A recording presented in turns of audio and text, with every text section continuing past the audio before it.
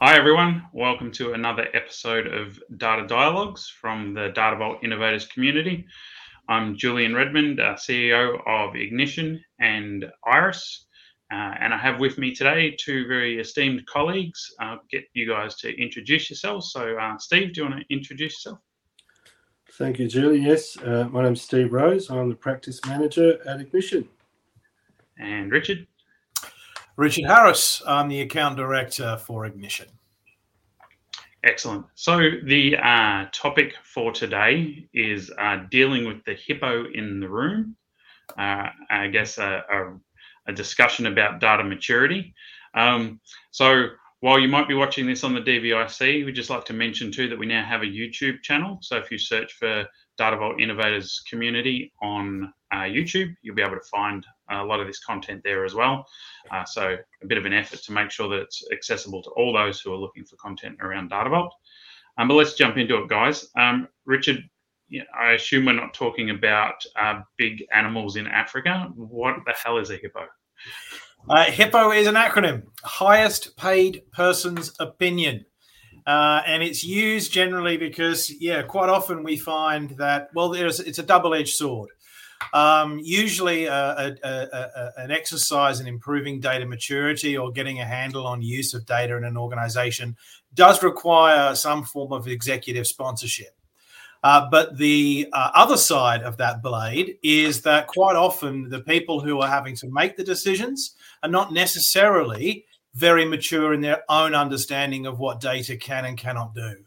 And that's really what we're trying to deal with our data maturity assessment, is to understand where is the business at right now, where from a business objective standpoint, and this is obviously is where the hippo's opinion really does matter, do they want to be, but then how can we get there in the context of that organization's capabilities, both in terms of technology, budget, and skill set.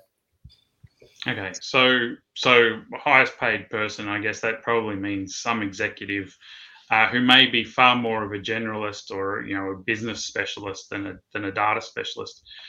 Steve, you lead a lot of these types of engagements for us. Do we see that being a big problem for us? And how do we deal with with making sure we're basing decisions on real evidence and good practice rather than just allowing that opinion to drive the decisions? That's a good question, and I'll try to answer that as concisely as I can. But data maturity is exceptionally broad, and it isn't just a technology-driven initiative. It is a business-driven initiative, and it does involve people, processes, and technology. Highest paid opinion. I guess, how do you counter it and how do you manage it? I guess it's by sort of looking at what is the organization actually trying to achieve by having good data maturity. We think about being, having evidence-based decision-making operationally, strategically, meeting strategic goals, achieving a certain agility in an organization, being able to pivot from, one sort of strategic element to another, and all of these things require data and effective processes for leveraging and operating on data. So I guess how we've done it in generally is that you try to talk to those outcomes first. So a hippo might have, we need to do it this way, we need to do it that way because of this system, because of that system. It's always good to bring it up a level to the strategy. What is it that we're trying to achieve? And then let's try to break that down. What are the outcomes that we're looking for?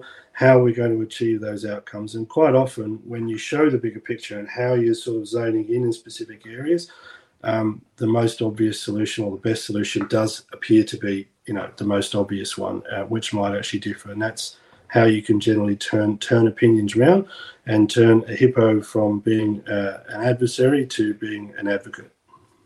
Well, I think, obviously, we usually have, when we go into these, quite a lot of executive sponsorship because there is a real desire to improve, the use of information. There's, lots of those, data is the new oil type memes and what have you out there, and I think it's really made it into the consciousness of a lot of executives that handling information the right way, making sure that's in the hands of the right users and those sorts of things is a powerful thing for their business. So let's talk a little bit about, I guess, the process we go through when we are doing a maturity assessment or helping someone develop a data strategy. And Richard, for you, that'd start with the very initial discussions, I suspect, with some of the executive. What are the common topics we see that are driving people to want to assess their data maturity? It's actually quite been an interesting journey over the last decade or so in the data industry. There was a time when the approach would be, I think using data would give us a competitive advantage that we can, leapfrog our competition, offer a better experience to our customers, and maybe lower some costs. These days, the conversation has almost gone 180 degrees, and it's now that if we don't do something and do it fast, we're going to lose to our competitors. The maturity of the market in terms of the consumers and their expectations of what's possible and what should and should not be expected at customer service levels, it's kind of outstripped a lot of organizations' capabilities. And so we now see a lot of these traditional organizations who are scrabbling to sort of keep up and realize, okay, we've built something, maybe 5-10 years ago, we've got ourselves a data warehouse, but the reporting is very siloed or centralized in a key area. And I don't have a body of staff who are really enabled to use that data. And so that's where a lot of the conversations start is, how do I know where I want to be. And look, I should also say that one of the things that often happens is the technology vendors focus on that executive level, and they'll promise everything under the sun. Our algorithm will tell you exactly where your customer churn is going to come from. But they don't talk about the need to have accurate and trusted data that algorithm can monitor in order to derive that insight. And so quite often we have people coming saying, I want to get into machine learning. I wanted to get into AI. But they're still using Excel spreadsheets across the organization to produce their board reporting. And so there's a big gap between those two things. And really, that's where people start with, I know where I want to be. I know what I'm told is possible. I have no idea how to get there. And usually, while there might be people inside the organization that have a point of view, quite often those point of views can be conflicting. So having an independent third party come in at that higher level and say, okay, given the literally thousands of man hours we've put into building data management solutions in the past, we're pretty well placed to help you tease out, and I mentioned this at the start, what can you do within the context of your organization? What is that path of least resistance that's going to get you those quick wins that can set you on the path where you want to be? Well, Steve, I guess if you look at it from that perspective, there's, at a high level, there is a strategy for growth or cost reduction, other key strategies for an organization, and the realization that analytics and data management is going to help organizations achieve that. You come down a level, there's lots of dimensions to it as well. Like I'm thinking security and data quality and those sort of things. What are the kind of critical dimensions that get looked at when we go into a maturity assessment? Oh, look, it's a good question. Sort of keeping it high level without going too detailed. I mean, we do look at some of the certainly data governance, data quality, making sure that we've got appropriate business glossary, definitions, and so forth. We look at the infrastructure. And that includes the data ops component as well, how data is moving around the organization, what are the principles by which it's stored, how is its life cycle managed, so on and so forth. We look at the data management practices around retention and access, third-party access, and how PII is looked upon, and those sorts of things. And then we look at ultimately the maturity of the capability that the business is seeking to achieve, which is to become more of a data-driven business. Where are they at from a capability perspective? Where do they need to be? Rich has already mentioned that, Excel spreadsheets tend to be quite prevalent in a lot of organisations. But Excel spreadsheets on their own are not necessarily a bad thing, but it's generally the processes that wrap around those. Someone will open up that spreadsheet, they will perform a number of operations. Largely, those operations are undocumented. Nobody knows that they're done. It's an opportunity for quality, it's problems, it's an opportunity for access problems. And that can be quite a long thread to unravel in an organisation, but it's necessary to be able to also evaluate all the risks that an organisation carries in terms of how it manages and handles data. So we try to look at all of those sorts of aspects, and we will come up with a maturity rating for where you are, and also propose where we think you should be for your sort of organisation, your size, and that sort of stuff. And so that gives you where you are and a target, and then the only thing that's left from that is what's that gap? And if we were to take that gap and break it down into what are the initiatives that we need to be able to do, prioritize, and so on and so forth on a reasonable roadmap that the business has an appetite for, and then that becomes the program of work to get you from where you are to where you need to be. If I can just add to that as well, one of the things that we're seeing in a couple of current projects that is coming further and further up the priority is how we communicate that strategy to the business, downstream users, managers, the people who actually have to use the data, because quite often it's that they're not aware of what's possible with the information. So in addition to getting the right architecture and data management practices in place to allow an organization to use that data, we then have to say to the organization, well, this is what this team can do for you. We can help you with process automation. We can give you better insight upon which to make your decisions.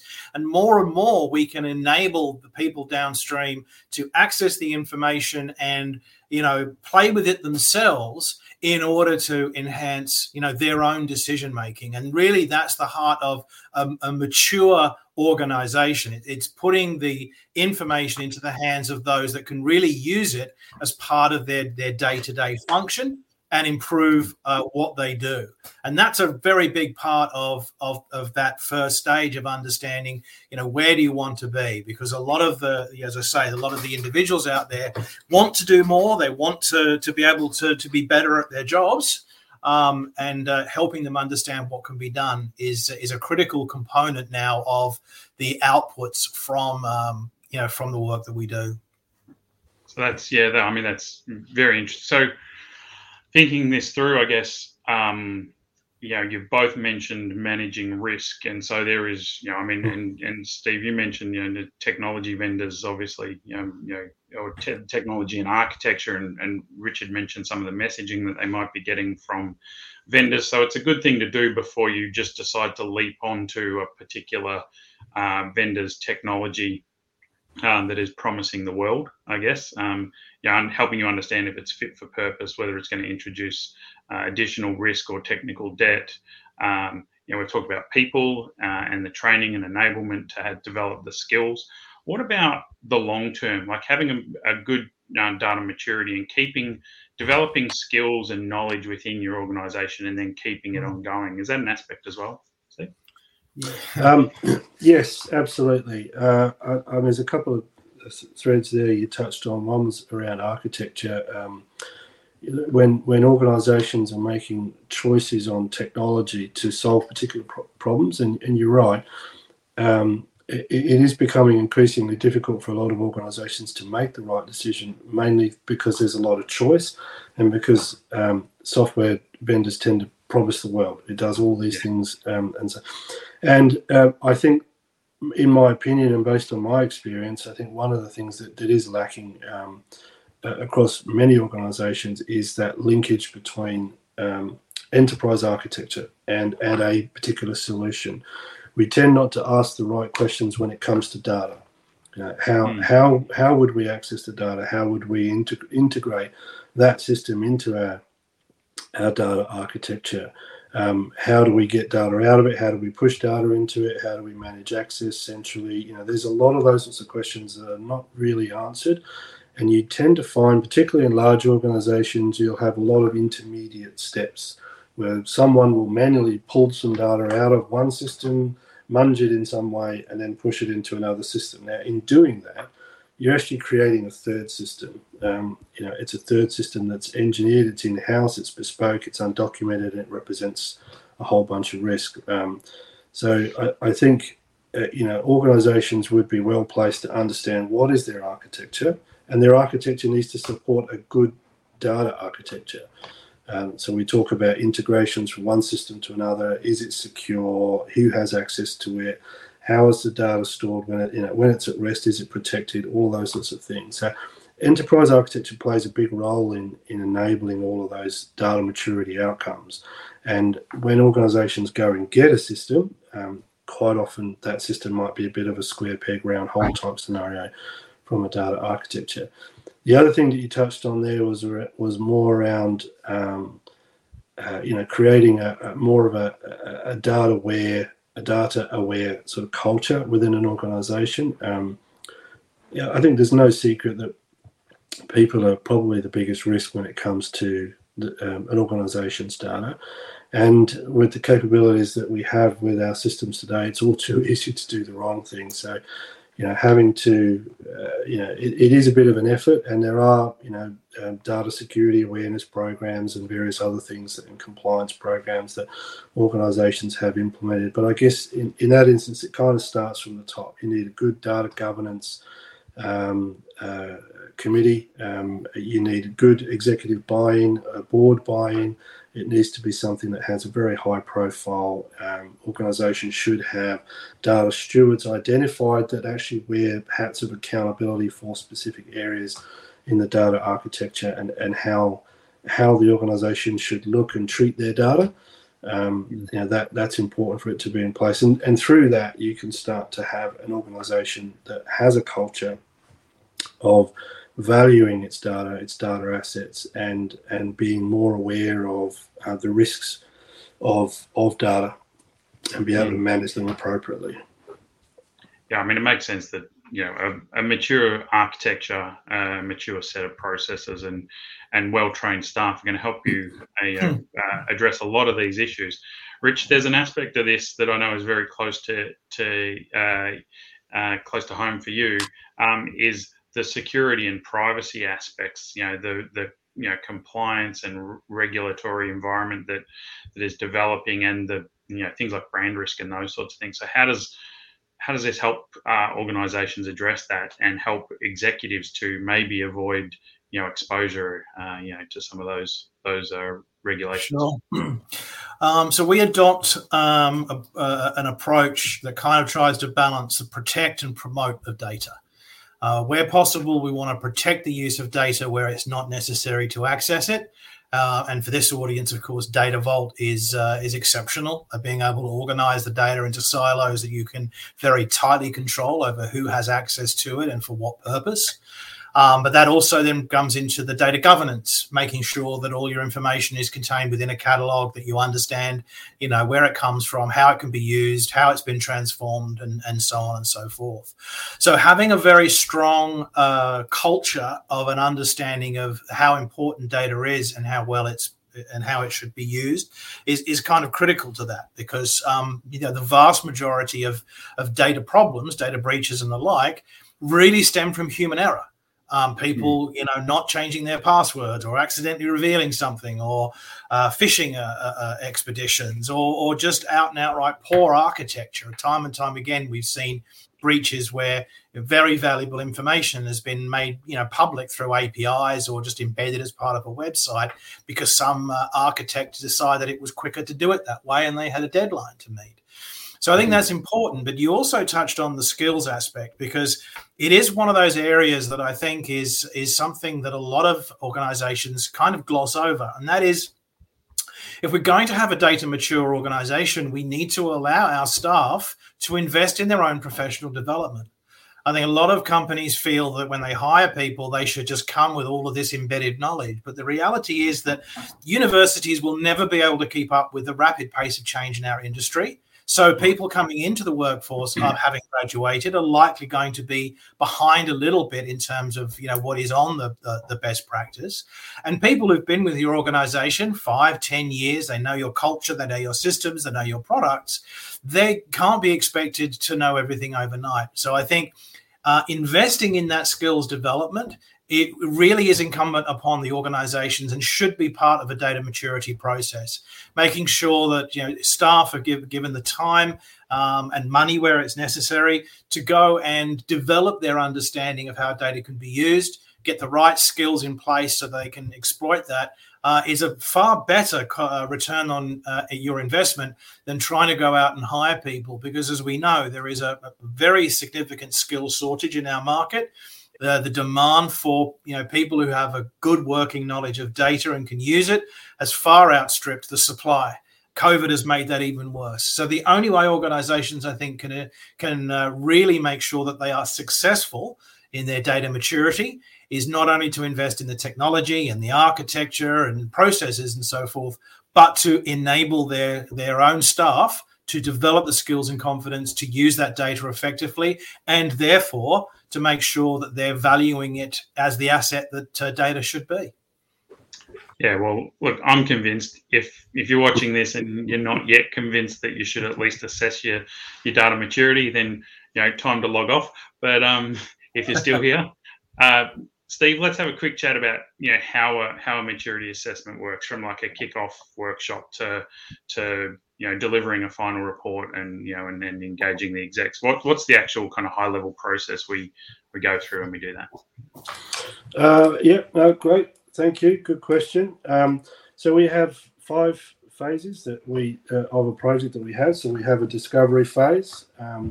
So that's where we will have multiple interviews with various stakeholders at various different levels across the organisation. We'll be looking at, document artifacts, deep diving into some technical aspects, but also, working with senior leaders to understand where certain data maturity aspects are at, such as data governance, things like that. Yep. We will then do some analysis where we'll have, this is the next phase, where we'll bring all that information together and start strategizing as to, okay, where do we think you are on a capability perspective? And we do have our own proprietary framework that we've developed around that.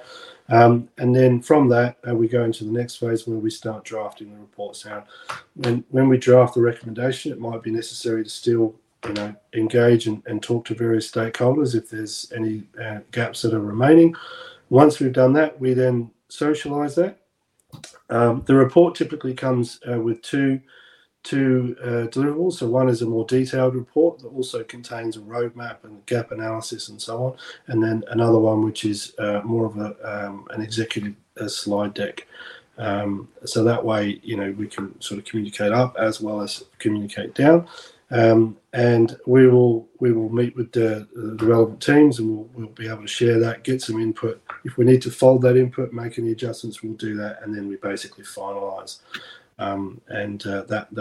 We just have one final closeout session where we'll present the final reports, and then that's it. Case closed.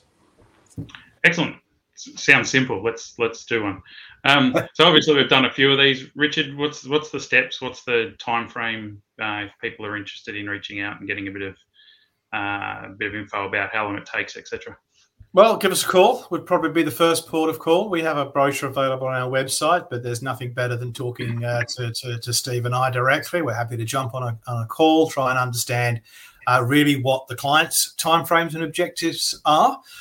In terms of the lead time, generally 4 to 6 weeks, we've got that kind of line of sight to start those discovery phases, and really from there it's down to working with the client. Quite often there are time constraints involved, so we've got to present a board paper by this date, or we're working up to our budget cycle. So of course there are some peaks and troughs. So if this is something you are thinking about, I would suggest getting it done sooner rather than later is not a bad thing. They can always be refreshed and checked in with at a later date. But certainly starting off with a conversation, with Steve and I, where really the aim will be to see whether our maturity assessment process is going to be the right fit for you, and really hone in on what are those key deliverables that you're going to need, because not everybody is exactly the same, in terms of making sure that the right people see the results of the maturity assessment,